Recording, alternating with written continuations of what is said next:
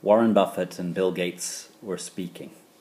A member of the audience asked, "What is the key to your success?"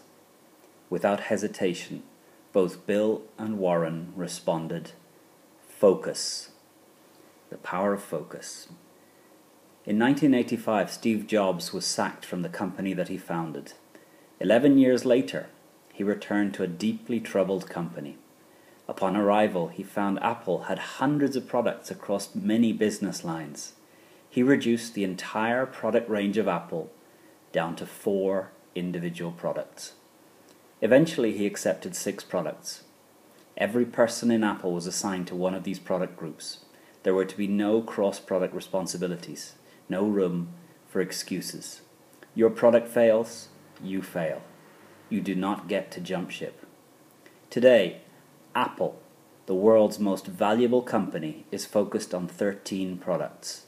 2 laptops, 3 desktops, 4 iPods, the iPhone, 2 iPads, and Apple TV. I have a tendency to start multiple projects. I don't naturally focus. I don't naturally do the last mile. Seth Godin talks about 2 metaphors for starting projects: blowing up a balloon or squeezing the plunger on a syringe. It is easy to start squeezing the plunger on a syringe, but it receives increasing resistance as it progresses. In contrast, as you blow a balloon, the first breath is the hardest. If you get the first breath into the balloon, it is guaranteed that you will finish. All the difficult, hard resistance is up front.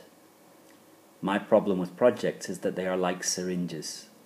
They are easy to start, and they face increasing resistance as I approach completion.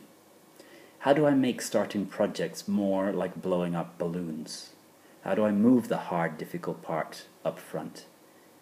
The difference between writing a book and writing a blog is that my blog provides a regular sense of progress. My book seems to go from 95% complete to rewriting from scratch every 2 months.